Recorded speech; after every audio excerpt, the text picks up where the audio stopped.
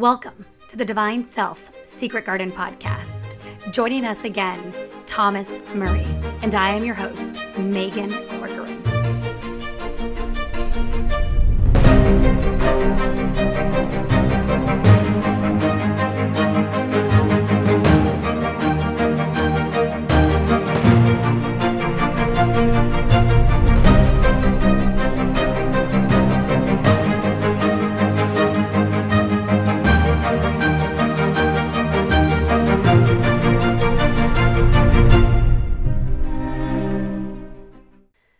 I'm so excited to have back in the garden today the wonderful Thomas Murry, my best friend from New York City. He is here to talk about narcissist victims syndrome and kind of the symptoms that happen after you're in a narcissist relationship. So welcome. All right. Welcome back, Tom Murry, to my secret garden. I'm so excited to have you back. Thanks for having me. The first one was a blast, so I'm looking forward to this one. I know. I miss, well, at least it's the days of coronavirus where we can like virtually do things and we are like sitting here having our coffee, talking about this, recording it. Cause like we've always said, we should just record this because what we talk about is, I think, beneficial to people. We've had that a lot of times though. We've talked about this for quite a while. And I kind of miss those days where like we could just like show up to each other's doors or just show up on the roof together and just talk about this stuff and just geek out all day long over it. But I like text you from my bed and be like, coffee on the roof, 10 minutes. You're like, yeah, let's go. We like show up with our pajamas, the dog, and then, or come over, have wine. Those conversations got very interesting. Oh my God, like 100% of the time too, like 100% of the time. And that's how, that's how we connected, was that like, we skipped all of the, hey, where are you from? And this and that. We were just like, what do you think about narcissism? Yeah. Like, tell me about your soul, Pretty much. It was like, tell me about your life experience. And there was like tears and laughter and joy and anger and so much. And then we had our neighbor involved who brought a whole nother dynamic that was so fun and lovely. And like the three of us together, it was like it was totally Three's Company. We said many times we should have a reality TV show. Oh, it would have been. It would have been such a hit. It would have been, yeah. Some of the craziest things happened. And it was always, one of us always had drama going on. Always. It was, or when all three of us had drama, it was like, wait, hold on. Whose drama is the worst today? And we did like triage it. It was always work drama, relationship drama in the building, family. Like it was always something between one of us, between one of the three of us.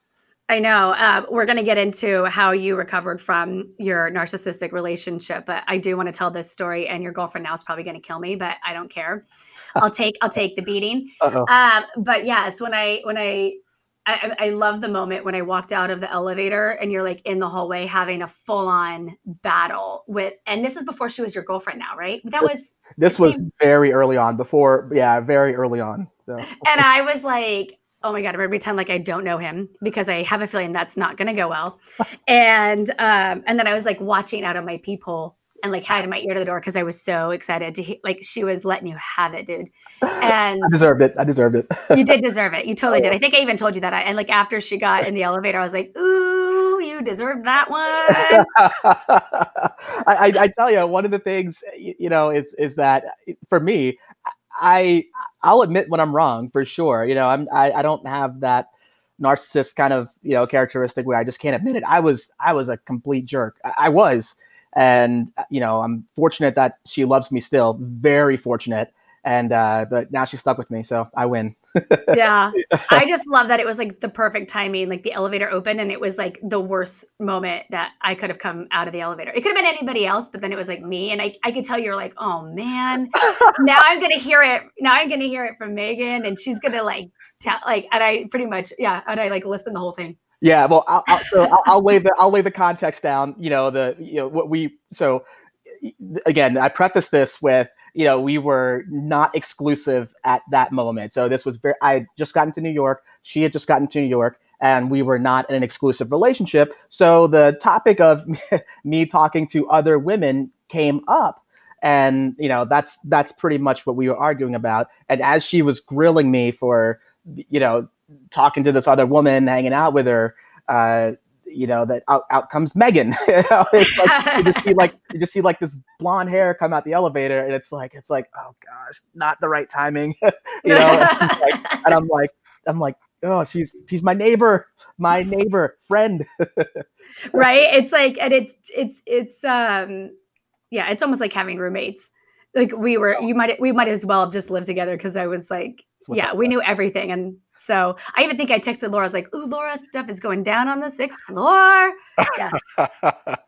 Yeah, that was not one of my prouder moments, but all right, we'll tell my embarrassing story too, because I feel like I just told yours, but and we won't use his name, but yep. I had a moment when I met a guy and went out on a date, and it was a blizzard, and like the second date he ended up coming over, and it was like he stayed because this blizzard came on. And Tom came over, and we were having a good time, and we were playing Cards Against Humanity, drinking wine. This guy drank it was like one of those like gallons of vodka. And then a huge thing of white wine together, and I think peach schnapps. Yep. Yeah. And like things escalated. Like you were going upstairs to go get cookies from our neighbor, because she bakes. She's like in school to be a nutritionist, and she's a great chef, and she baked all the time. And so you were going upstairs to get cookies from her, and this guy starts accusing me that I was going to go upstairs or go to your apartment and like sleep with you or something. Yeah. And oh my gosh. And then so he comes upstairs with us, and we're eating cookies, and he like opens up, like he starts drinking her water, like out of her cup, and like wasted. And he started crying on my couch that night. And like my dog's like laying on him, like licking his tears. And he's like, I don't even know. And then I got to a point where I was like afraid of him. And like our neighbor, she's totally baller, dude. She like calls downstairs the doorman. She's like, don't let that guy back in. But he like left all his stuff in my apartment, so he would like have to come back. And like that was that guy, that was bizarre. That was bizarre. It was fun though. It was fun for a while. Like we all had fun. It was a blizzard day, and like we were cooking and eating and playing Cards Against Humanity. And then it just went to like crazy. And I think you guys gave me so much crap for that for like a year. Like for a year, because like everyone's like, oh, Megan, I don't think you choose men wisely, but you still can give me a lot of crap now, because clearly I don't. But yeah, that was one of those where it just I don't know what that was. We'll just count that like as an outlier. That was but he was fun. He was fun though, Yeah, I don't know, but I hope crying on your couch though. I hope he's doing well. I hope if he's alive, I hope so. I mean, there's definitely that's a hardcore alcohol problem. Like it was hardcore, and he was functioning. If I drink that much, you have to take me to the hospital. Oh, I'd be dead. I'd be gone. Yeah, but all right. Today's topic, I want to go into, and we've talked a lot about this, but the victim's rage, the person in the wake of the narcissist, and when they start to get like devalued so much and they lose connection with themselves. And I'm a believer that your emotions are on a spectrum, and you're always striving to be happy, and the happier you are, the more connected you are with like your own intuition and your true self and your own inner divine. And I believe anger is key, right, to waking you up, because it kind of scares you. It kind of actually rattles you, especially if you scream or do anything, or it has you have a shift, because depressed and sad feels bad, but then anger actually gives you a release. And I think it's so, people look at it and they're like, oh, you're angry. But I'm like, that's the catalyst to make the change in life. And I've really had to really look at this, because man, have I been angry, right? And I was angry in my relationship, and then I get out and I realize the dynamic in my life and in my family, and there was massive anger. I think I even told you at one point when I talked to my mom, and we'll go into detail about that, but sure. And I'm like, I bet you fire shut out of your ears. And I was like, yeah. Yes. I forgot about that. That's, I also had a moment exactly like that. And I think I was talking to my mom. I was on the drive home, and we had to hang up for a few minutes for whatever reason. I tried calling back, and she didn't answer. And then when she called back, I mean, the anger in me just swelled up, and I was screaming so loud I think they thought that I was going to drive the car off the road. Look, what's the phrase? Pressure busts pipes, right? Yes. That is just what happens. Just understand it. That's what happens. And the thing is, they don't realize you're in the pressure cooker. Yes. Right. And any little external thing that happens that you feel is abusive, or when you are actually reaching out for help at that point, right? And they're unwilling to listen, or just, hey, hold on a minute, I have to take another call. You're like, no, you don't understand. I am going to die. Yep. You need to pay attention, like right now. And it is like, yeah, you literally, it's like Dr. David Hawkins, he does a lot of narcissism videos. He's like, it's like a can of Coke and you shake it up and you shake it up and you shake it up. And then he's like, and then what happens when you actually poke it, it like, boom, it just explodes. That's what happens. And no one realizes that you can't handle any poking from anywhere else because you're poked so badly behind closed doors that if anybody externally, whether it's work, whether it's your family dynamic, your friendship, whatever, and that these moments are going to happen because you're not allowed to have these reactions in the home, because if you do, it's life-threatening. But you're in the pressure cooker. You got to have the explosion to de-escalate, and then you go back into the pressure cooker. And so I found that this became a cycle, and I realized that even getting out of my relationship, I was still in the pressure cooker with my family. And because there's two narcissist abuse cycles that I've had to break. I had to break mine with my ex-husband, and then I had to break mine with my family.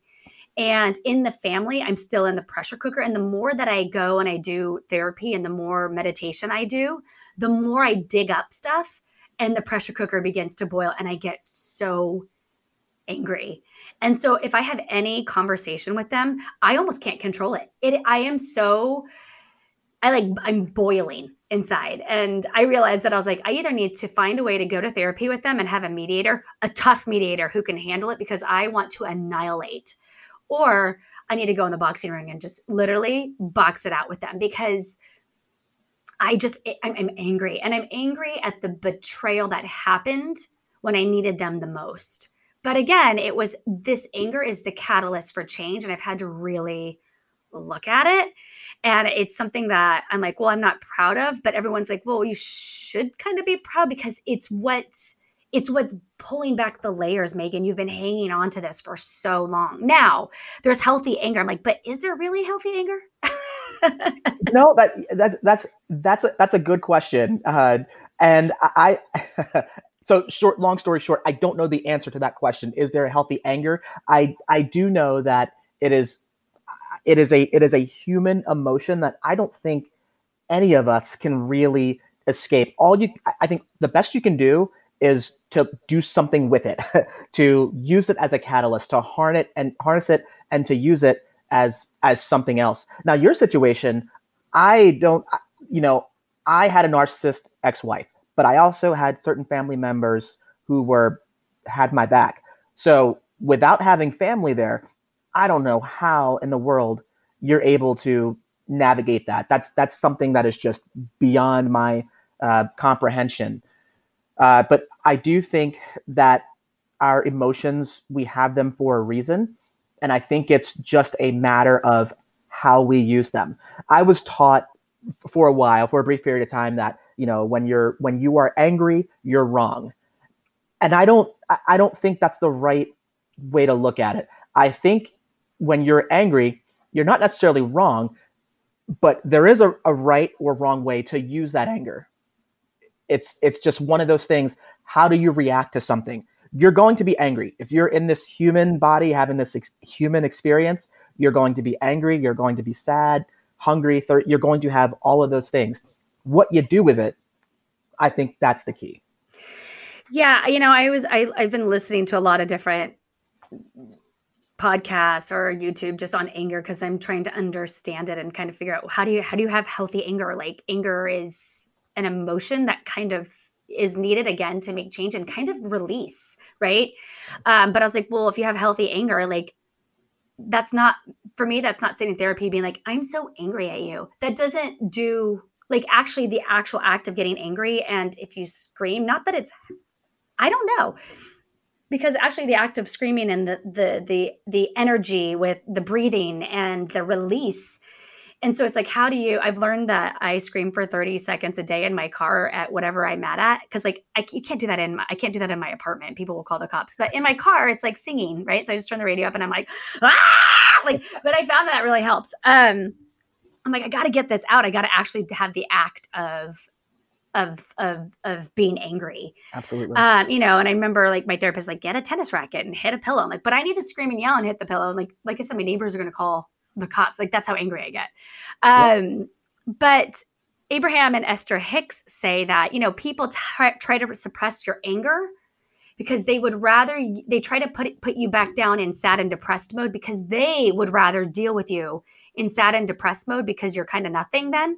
Because anger, they actually have to deal with it and like help you deal with it. And so she's like, so when you're angry, and it's also projection, right? I'm projecting. I know this. I'm self-aware. I'm projecting my own stuff and that I'm an adult woman and I have to, even though I have a broken little inner child in there, it's now my responsibility to go and take care of her. My mom is an older woman now, and it's not her responsibility to go and take care of my little inner child who is really angry. Even though she didn't take care of her when she should have. Yep.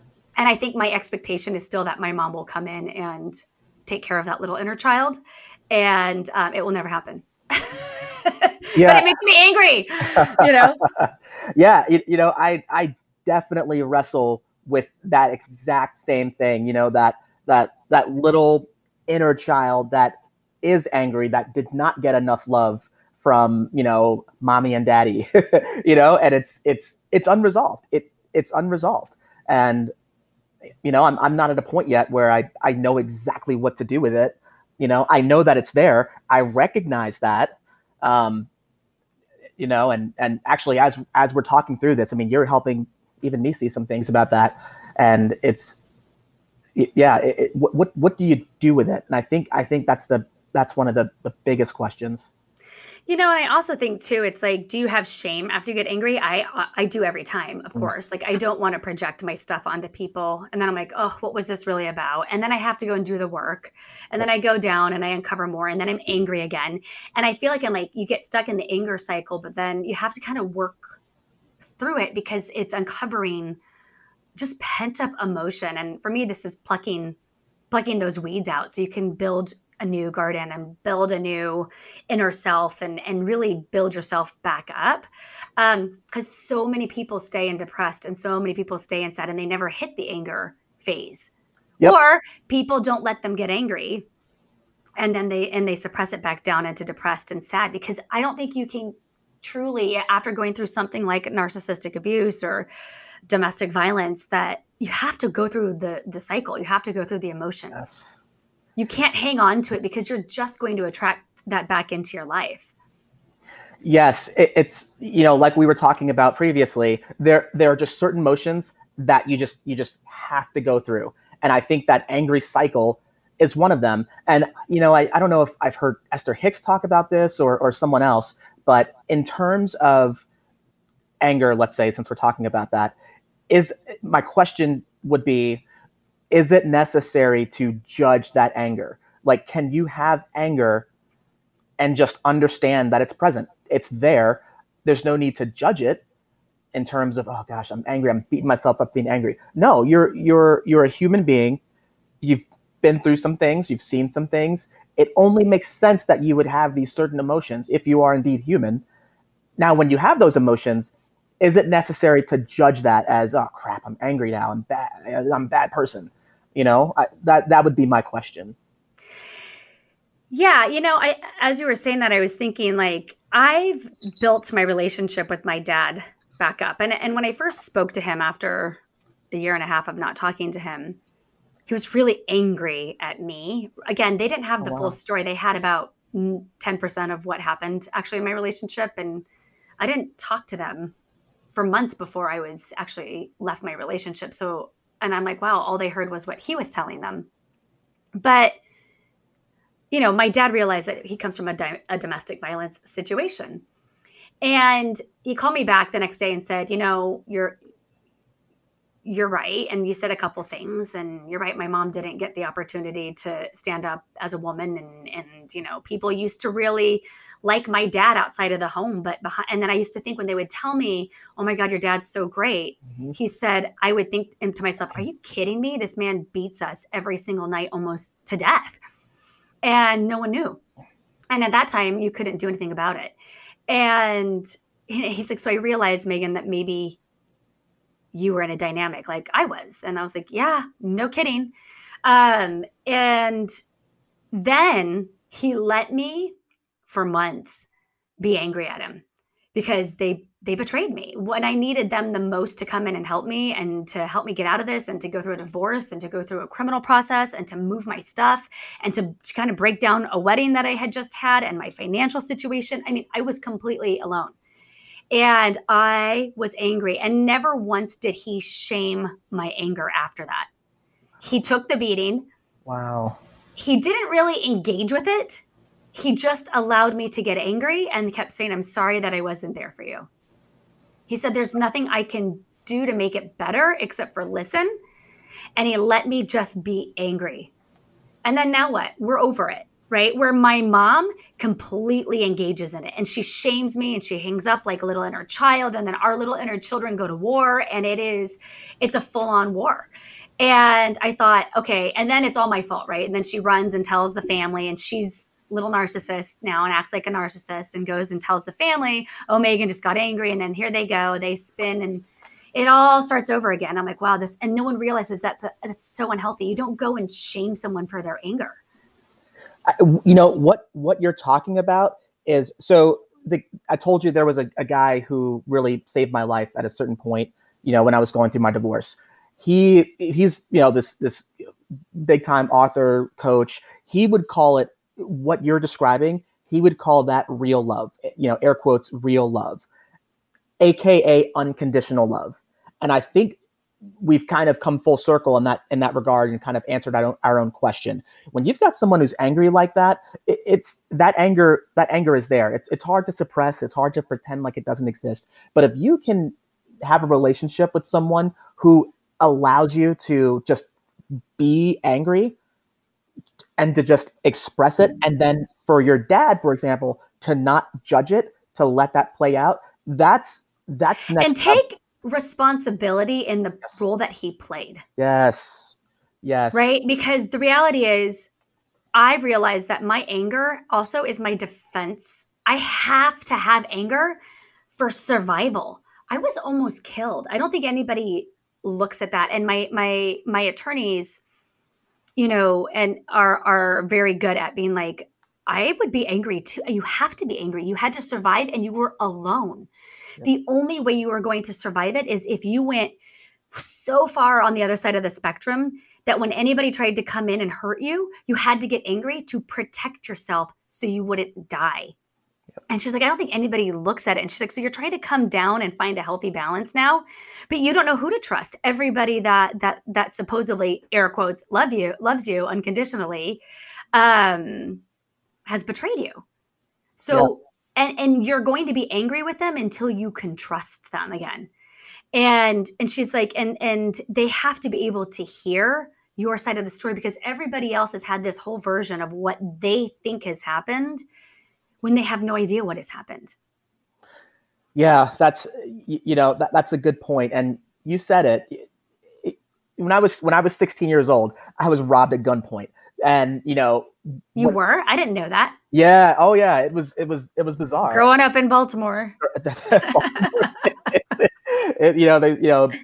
Be more for short. And then people say, be more careful. So it's, growing up there, but yeah, it happens. And it happened to me when I was 16, and, you know, I can still remember seeing the gun. I remember every word that guy said. And it's one of those things where from then on, you deal with that, you know, for years. I mean, for years and years after that event happened, whenever I would walk anywhere in public, I was high alert. Anyone who even looked at me, you know, kind of sideways, I was, you know, ready to defend myself if necessary. So it comes with the territory. Yeah. It does. And so I've had to do a lot of work on anger, but it goes into recovering from narcissistic abuse. And it's so interesting as I talk to people about this. I've heard so many stories of people having this rage like in their relationship, right? And that you're in the pressure cooker. And I don't remember who told me this story, but they were telling me that their friend was in a really mentally and emotionally abusive relationship with a narcissist.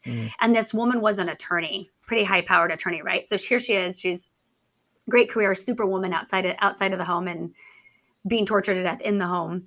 And she was at dinner with her husband and he was going at her. And she said that she grabbed the steak knife and held it under the table, like in her hand, ready to stab him in. And she thought, okay, if I just stab him in the neck and I don't kill him, I'll get 7 years in prison. I could do 7 years in prison. And she said that she literally stood up and was like, I have to go to the bathroom. She went in the bathroom and like looked at the knife and like was like shaking. And she's like, I have to go.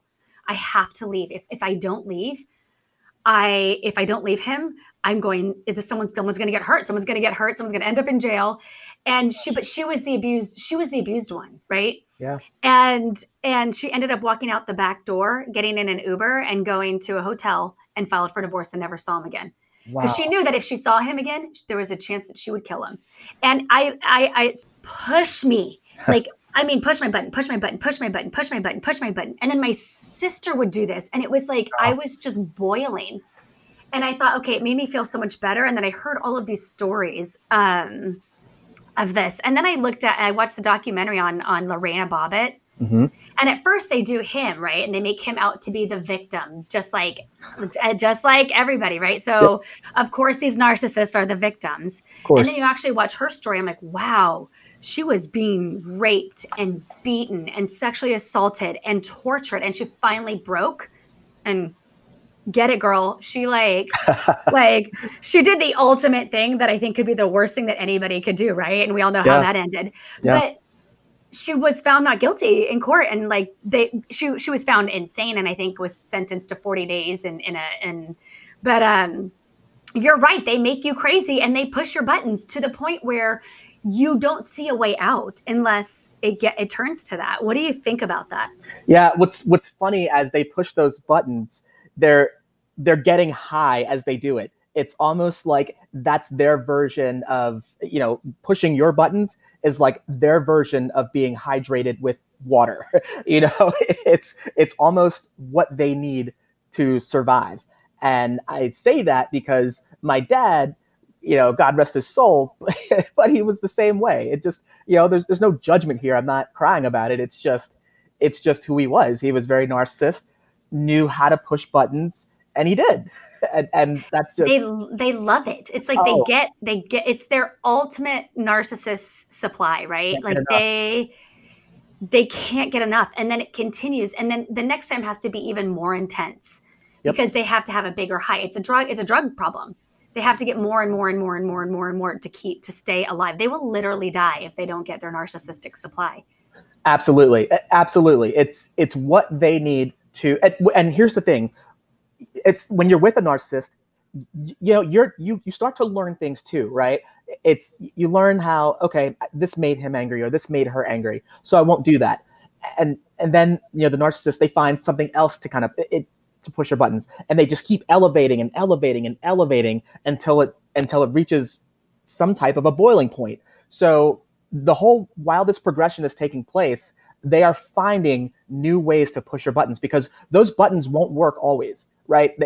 You'll learn at some point to just not care about what that narcissist said to you or did to you. They're just going to learn how to push different buttons. And look, that's what they do. They're going to find it. They're going to find it. If you stay with them, you can't. I don't want to say can't, but it's really hard to beat that. So yeah, and it's almost that I think like you're in the pressure cooker, right? And then I think you can fight fire with fire, and you can't. You can only fight fire with water, and the only way to fight fire with water is to get out. That's it. Go completely no contact and get out because that's the only way you're going to defuse the situation. That's it. exactly. I was hanging out at my girlfriend's parents' cabin, and they have a lot of mosquitoes out there, and there was a mosquito on me, and the first thing I thought was, wow, you can't feel them land on you. You only really feel it until pretty much after they've bitten you, right? And that's kind of how a narcissist is. Don't like, they're like mosquitoes. When they land on you, you're not going to notice it. Okay. Like but once they bite you, that's when you notice it. So don't think that you can just kind of stay there and just all of a sudden, okay, well, I'm going to see it coming next time. I'm going to see it coming. No, you're not. If we could feel mosquitoes land on us, there would be no mosquitoes, and I'm generalizing highly, but mosquitoes would have a damn hard time surviving if we could feel them actually on our skin before they bite. It's really hard to. It's really, really hard. It's not going to happen. That's a good analogy. I like that. It's like, it's you're 100% right. And they do damage. And then you get mad at the mosquito and you swat it. Right. And then you get mad. Yeah. Yeah. And that's a perfect, perfect analogy. So how long do you think it took you to recover from leaving your relationship? Because this is one of the biggest things, is like, people leave and they jump right into the next relationship, which you're going to jump right into another narcissist relationship if you don't give yourself time to recover. It's just how it's going to go. Yep. You're feeding your addiction. So many people jump onto the online dating and they're like swiping left, swiping. I'm like, you're going from one addiction to the next. You're going from being high from the narcissist to trying to find somebody to idealize you again.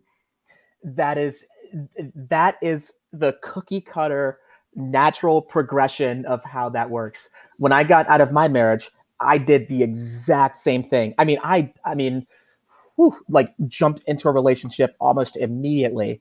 And again, chasing that high. And this person probably was a narcissist, more than likely. But it wasn't as bad as my marriage, let's say. But that is the natural progression. If you don't take the time to work on it, to work on why you are attracted to the people that you are attracted to, that's just something you're going to have to face at some point. You just have to. Yeah, because it's like the mosquito, like, right? So the longer it stays, the more of a bite you get, and you get a bigger bump, right? So, and I'm guilty of this, right? So this is a pattern in my life. Same here. I dated a lot. Yep. And every time I looked and I didn't see the red flags, or every time I had trauma in my life or something happened to me, I dealt with it. I went to therapy, but I didn't get to the root cause. And so the universe gave me what I needed to get. And, wow. Yeah. Yeah. Because I wasn't dealing with it, right? I was chasing one idealization after the next, and then after the next, and kept going. And I never once was like, why can't I find the best man and get married and have kids like everybody else? Well, because you're not in the right vibration to even do that. You're in the narcissist. And you got to go and deal with your crap. You really do. Yeah. It's funny because we're talking a lot about narcissists, right? Like, about how, they feed off of us and this and that, but you got to think at some point we're putting ourselves in that situation too. So it's not just the narcissist. Like, I'm letting that happen.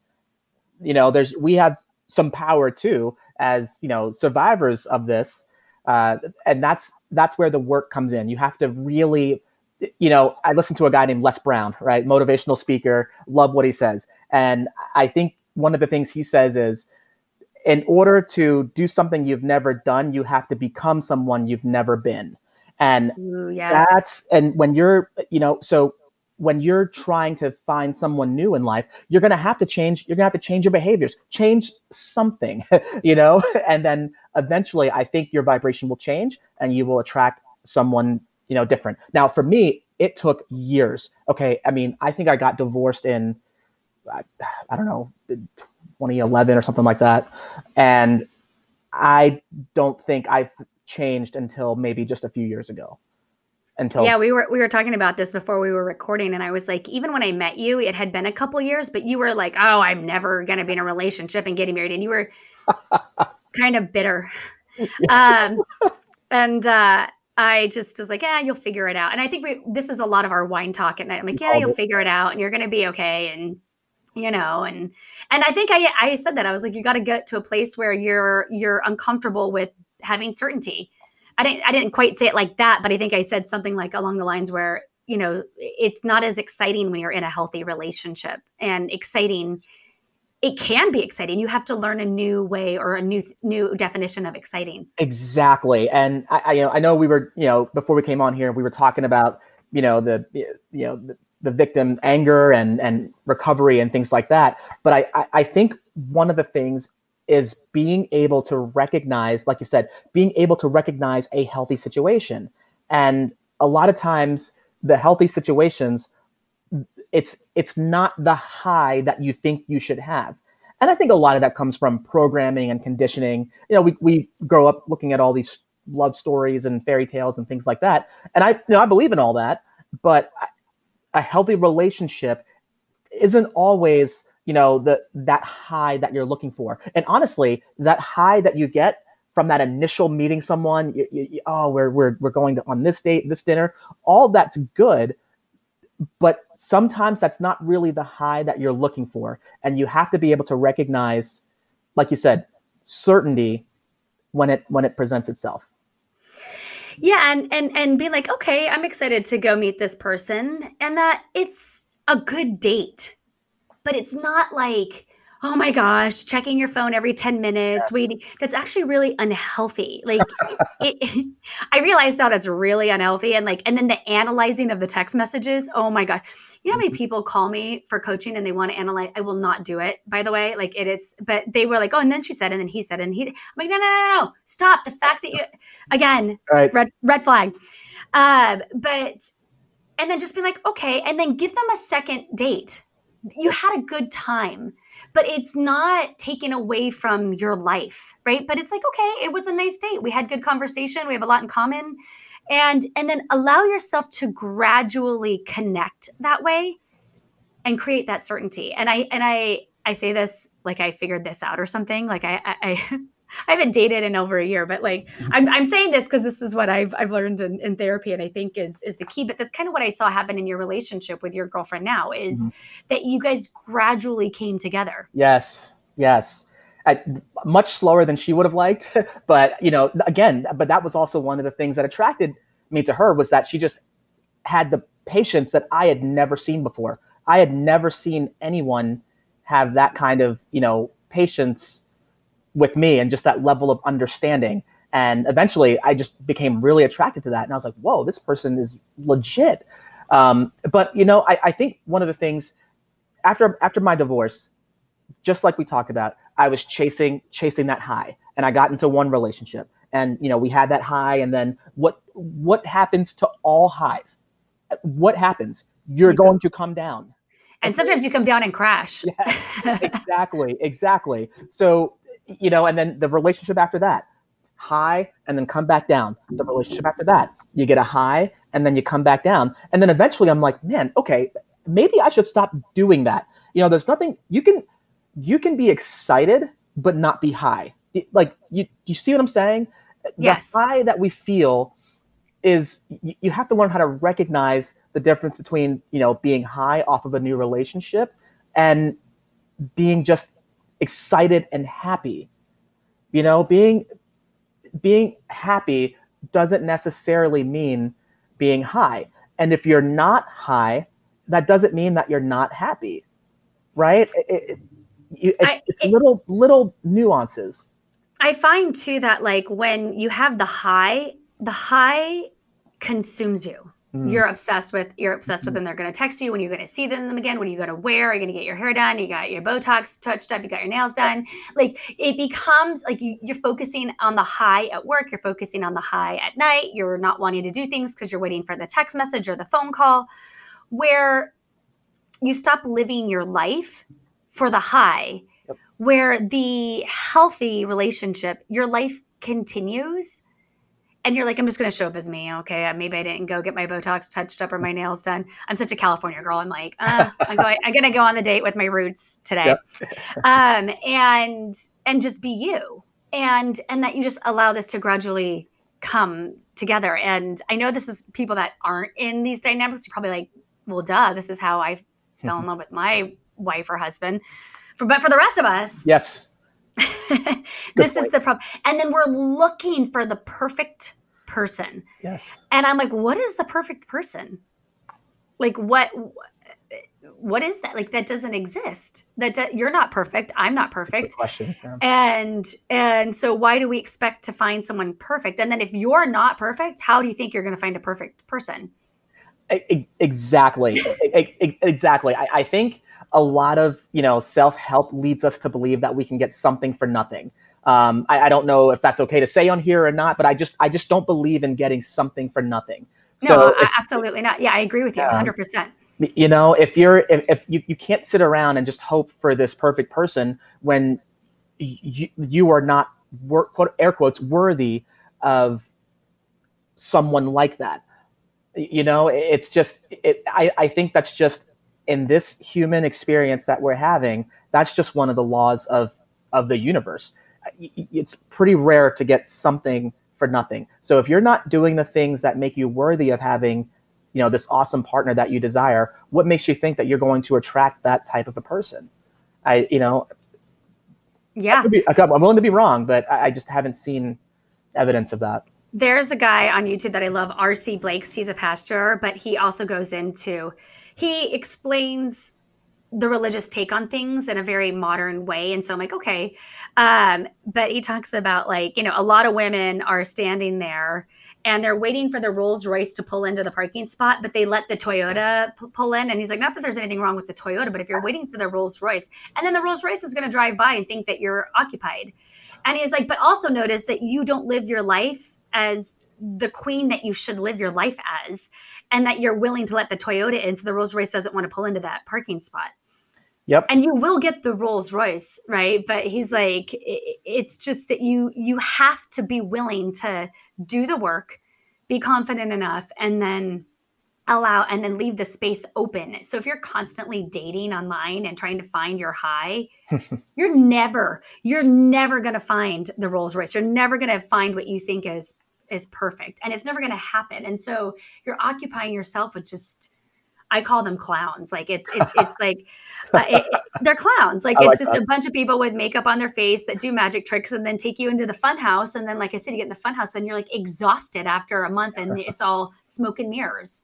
And then once the clown makeup comes off, you're like, oh, that's not good. Yeah, exactly.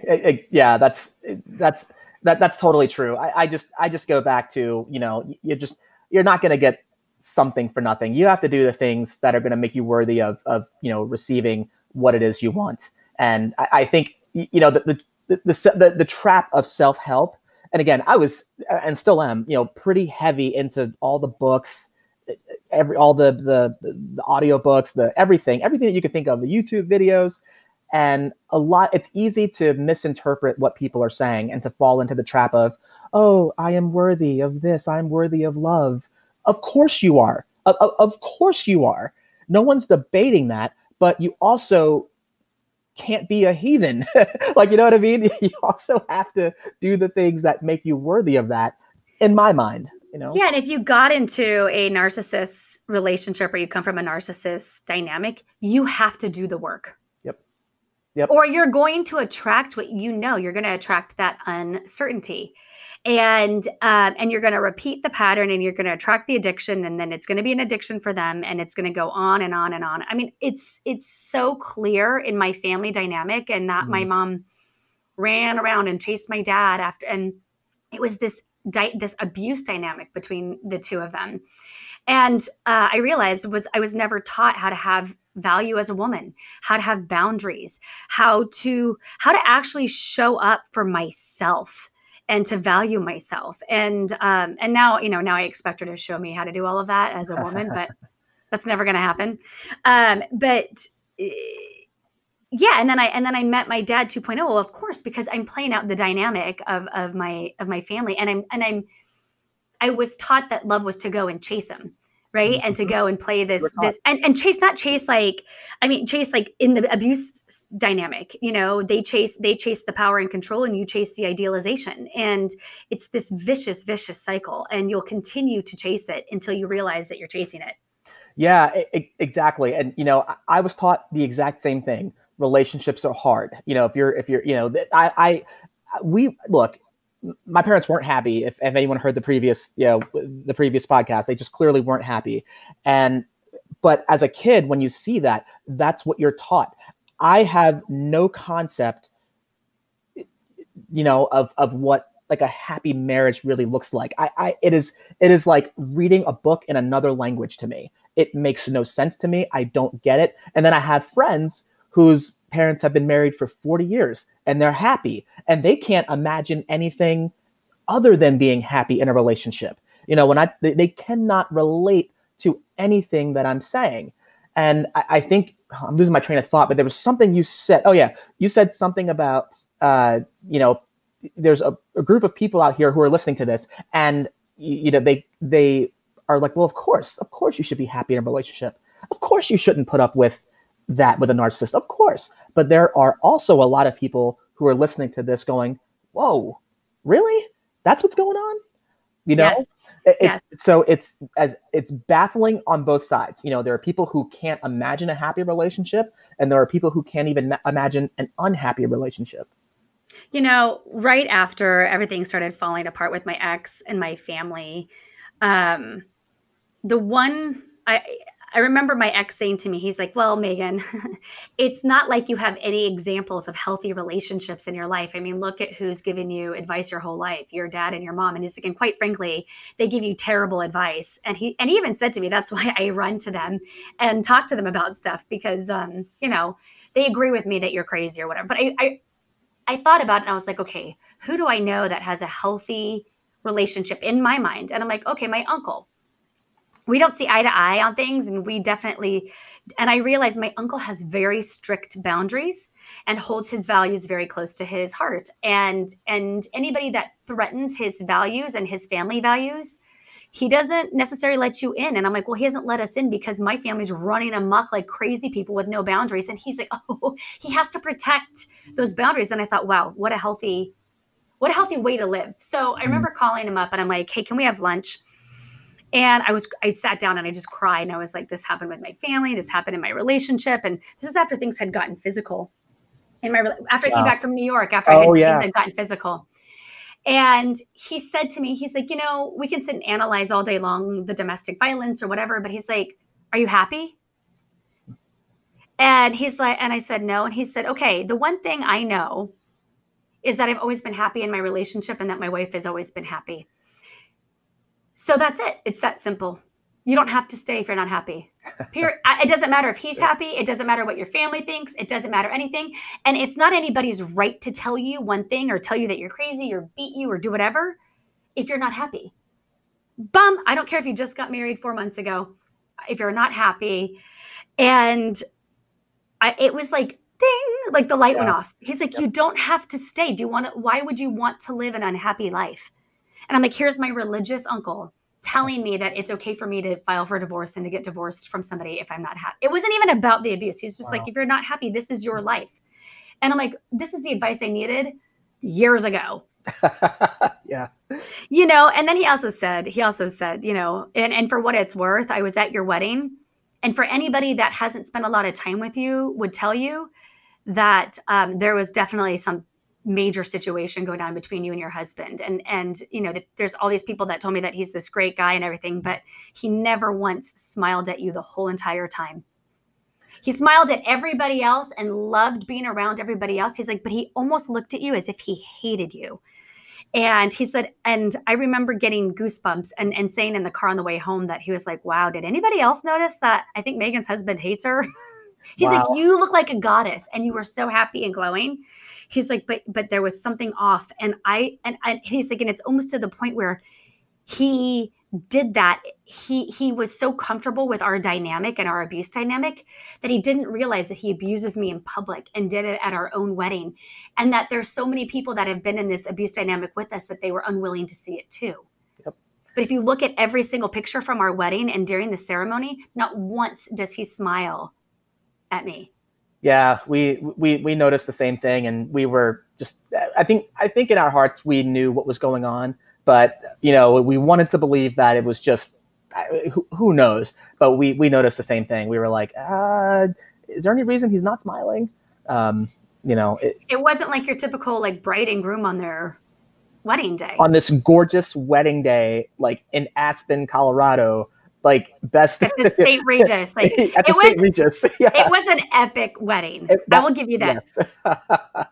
Not gonna lie, we had a great time. If my day job doesn't work, I definitely am going to go into the wedding planning business, which would be torture. It was so hard, but I think it was a way for me to focus on something outside of my relationship. Yeah.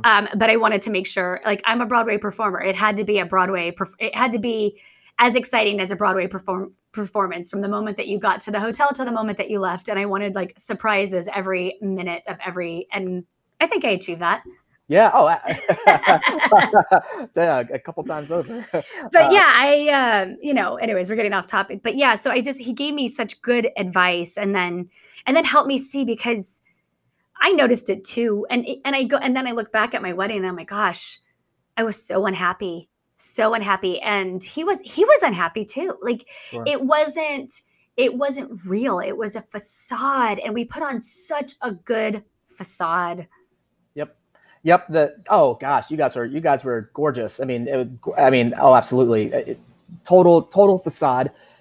And I think one of the things, that we kind of get in terms of these relationships, we get all kind of, wrapped around the axle about, is that we just ignore what our eyes are telling us. Like we just ignore it. And no one wants to believe that, oh, this marriage couldn't work out. No, it's not. It's not. I'm not saying go willy-nilly and just file for divorce at the first argument. I'm not saying that, but you have to be able to understand what your eyes and your ears and your heart are telling you. It's not, we always like to pretend that things aren't happening that really are happening. We love to pretend that things are okay. And sometimes they're just not. Yeah. It's called cognitive dissonance. It's having two conflicting thoughts and beliefs at the very same time. And that people choose to live in the lie and the facade because it's not painful at all, versus the reality and the truth. And the reality and the truth is very painful. So they choose, I think this is kind of just denial, but it's called, but the truth and the reality. And you struggle. A lot of people with addiction have cognitive dissonance. They know they shouldn't do the drug because it's killing them, but they would rather do the drug because stopping doing the drug is really painful and hard to do. And so, yes, it's such cognitive dissonance in these relationships. And when you wake up to the reality of what's happening, you're right. It's not working. And It's not healthy to give people advice to say, oh, relationships are hard. No. First of all, relationships are not hard. That's the other thing. It's like, relationships are hard. Why would anyone do that to themselves? My narcissistic sister tells me that relationships are hard. Well, of course her relationship's hard because I know what's happening behind closed doors at her home. Yeah. Yeah. But my parents' relationship was hard. Well, again, here's an abusive relationship. What relationship? Like where my uncle was like, my wife and I have, and he gave me examples. He said, my wife and I have differences. We have difference of opinions. He's like, we even have difference of opinions on a lot of things, and we agree to disagree. There's certain topics that we just don't talk about, and that we go and talk to our friends about that topic, not about each other. But he's like, there's just some things that we agree. But he's like, we work out our conflict in a healthy manner. We sit down and we don't get up from the table until the conflict is resolved. Exactly. And he said, and we do that in our family dynamic. And, and he said, and one of the biggest signs of unhealthy dynamic is the fact that he said, once someone gets married, that's a sacred relationship. And he's like, if my son came running to me to talk bad about his wife, that's a huge red flag. Now, he can come to me and say, Dad, we had conflict or had a little argument. How do I handle this? Sure. Because he needs a father's advice versus talking bad about his wife and trying to get me to pit him against his. And he said, and if they ever came to me about that, I'd be like, it's probably time to get a therapist. It's not something I should be involved in. Again, healthy boundaries, right? Yeah, that's a huge deal, and it goes back to what we were saying before. If you're even in that situation where you find yourself having to run look, in almost all of my past relationships, I've had a situation in which I was going to explode. So I had to go to someone, whoever, like a friend or a family member, and say, oh my gosh, this is terrible. I hate this. What am I doing wrong? This is happening. And, crying, that in and of itself is a red flag. And as human beings, we love to think that we can fix things. For some reason, we think that we can just, if I just do this, it'll work out. We'll do anything to avoid discomfort. We will do anything to avoid the pain of discomfort, because change oftentimes involves discomfort, and we will do anything to avoid it. So it's I don't know, you just have to get comfortable with being uncomfortable if you want different results. And there's another guy that I listened to. He was not so much anymore, but he was on The Secret, Bob Proctor. He says, in order to change your life, you have to change your life, right? It sounds really simple, but we want all these changes, but we don't want to change. We want our spouse to stop doing X, Y, and Z, or we want a different situation, but we refuse to change anything but that. Oh my gosh. So yeah, and you're right. I love Bob Proctor and The Secret, and but you're right. Like, you almost have to fake it until you make it. Like, you have to show up as what you want to be, and you've got to change the way you've been doing things, because it's just not going to change. Yep, exactly. And I think anyone who's listening to this and is looking for any type of change or anything different in their life, just start by listening to yourself and trusting yourself. Trust that what you are telling yourself is true to a certain degree, to some degree. You're feeling the way you feel for a reason. You're listening to this for some reason. Might as well just go with it. Yeah. And I always tell people when I'm coaching them to write down their reality, right? Mm-hmm. So whenever the abuse cycle happens and something happens and you get into a fight, or you're fighting over butter, which we talked about on our last episode, or you're fighting over something really silly and you're like, what just happened? Write down the reality and what happened, what was said, and then read it over and over and start to live in the reality. And then think, okay, how can I change this? Not change it like you're not going to go back in and try to make them think about the butter. How can I change? So the next time there's a reaction, what is my reaction going to be back? And it's not, and the reality is you'll start to see as you write down more and more and more that, oh my gosh, I have to get out of this and I have to make changes because I'm susceptible to abuse. Yeah. Quick story about that. So I was hanging out with my mom and my sister, and, we're all kind of, self-aware, or at least we would like to think we are. We think we are. We try our best.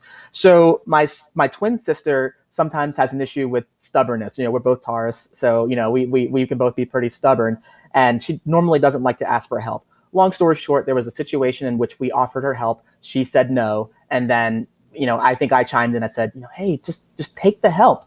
And she, of course, refused. And then she came back and she said, hey, Tom, I think, and my mom, I think you guys were mad at me, just because I didn't take your help. Why, you shouldn't be mad at me for that. And in that moment, we could have said, hey, you know what? You're projecting your fears onto me. You're just projecting. And we could have made her feel, this big, but what we said was, you know what? You're right. If you are perceiving that, and that's what you felt, then it's true. And I admitted to her, and I said, you know what? I was a little angry that you didn't accept our help because blah, blah, blah, back in our childhood, et cetera, et cetera. But if we were narcissists, or if we were just bad people, we could have flipped that around on her and said, hey, look, you're just projecting your fears on me, except, so on and so forth. And that would have crushed her. And that's what people do. They don't trust themselves, so just trust yourself. Yeah, I had a moment like this in New York. I don't know if you remember this, but when I had, I got pregnant almost immediately in my relationship and then miscarried. And that was one of the hardest moments of my life. Now I realize divine intervention played a huge part, and I don't have a child with this man. But my sister came to visit shortly after my relationship. That's when the rug got pulled out from underneath me and everything was kind of falling apart. And we had a moment where we were in a bar. My mom was there, my sister, and my ex. And my sister showed a video of her husband pulling he works in children's hospital and is a nurse, and pulling a sick child in a wagon. Well, here I am over here on the other side of things, which my sister knew, having conversations about sick children. We just had a miscarriage like 2 weeks ago. It's a really hot topic in our relationship. Our relationship is falling apart because of a sick child. And she knew this, right? And so I think very innocently shows this video, but I'm thinking, oh my gosh, it's the last thing we need to look at right now and so I look at her and I'm standing behind my ex, and I'm kind of saying, like, telling her, like, no, don't show that. Oh my gosh. She like flips out. She's like, that's my husband, and like screams, and she like starts but I was like, wow, I hit injury, right? I hit, yeah. But all I was doing was trying to just avoid something escalating for me. And I want to see him pull, but it just wasn't the right time. Exactly. And then, I chased down the street and she like slaps me. But I remember the next day, she's like, you are just so sensitive. And I'm like, yeah, I am. And I just lost a baby. Like, of course I'm sensitive. And like, my relationship is on like the rocks right now because of this miscarriage. We just lost a baby. And there's a whole thing about sick children. And like, it had nothing to do with you. And she's like, that's my husband. And she's like screaming about me. And I'm like, oh my gosh. But it could have just de-escalated. And I'm like, I told her, I was like, I get that you were doing it very innocently. I was just telling you that it just wasn't the right time to show us this video. Maybe show us this video, I don't know, a couple months from now after we've recovered from having a miscarriage. It just was a hot topic. But yeah, I it's just amazing. Like things can get, but talk about rage, right? There's two inner children that have their own insecurities right there, and they're not willing to hear each other. You know what? You said it, and that's the story. That's the story. Yeah, and and then of course the punishment happened. She didn't talk to me for months, and then I had to apologize to her for hurting her feelings about her husband. It had nothing to, and I kept trying to explain it to her. There was no explaining. It had to be my apology, my way. I'm sorry I hurt your feelings. I'm sorry I don't know what about her. It has nothing to do with her husband. I think her husband's fantastic, but I thought like unwilling to like, but it could have just de-escalated. She could have just walked out of there and been like, you know what? She just went through a miscarriage. There's something clearly going on in the relationship. I'm just going to put the phone away and let's all have a good night. That's it. No, that's how quickly conflict happens in people's lives. Yeah, it's and sometimes it's not more complicated than that. There's not much of a deeper story to that. That's just it's just the way. It's two people projecting their own insecurities onto each other, which is what a narcissist and codependence dynamic is. Yeah, they're both insecure. One comes from a fear-based energy and one comes from a love-based energy. And one is trying to get love and validation through love, and the other is trying to get love and validation through fear and putting fear. And so and the two they kind of love each other. Yeah, it's an incredible dynamic, and I think just recognition is just everything. Recognizing what situation you're in and recognizing how to handle it. That's the best you can do with yourself, I think. I agree. I think we're going to have to end this episode. Any final last words of wisdom for us? Oh goodness. No real words of final words of wisdom. Just anyone who's listening, what I would say to you is that you're listening for a reason, and try to figure out what that reason is and try to honor that reason and trust yourself. I love that. I love having you on, and I hope you come back and visit us again. Definitely. I would gladly accept. And again, this is a killer podcast, and I appreciate everything you're doing for everyone out there. All righty. See ya. Tom, thank you so much. My next guest next week is Kevin from The Royal We on YouTube. Amazing narcissist coach. For those of you who want to come join me on YouTube, you can find me at The Divine Self, or you can find me at my website at thedivine-self.com. Until next week, have a good evening.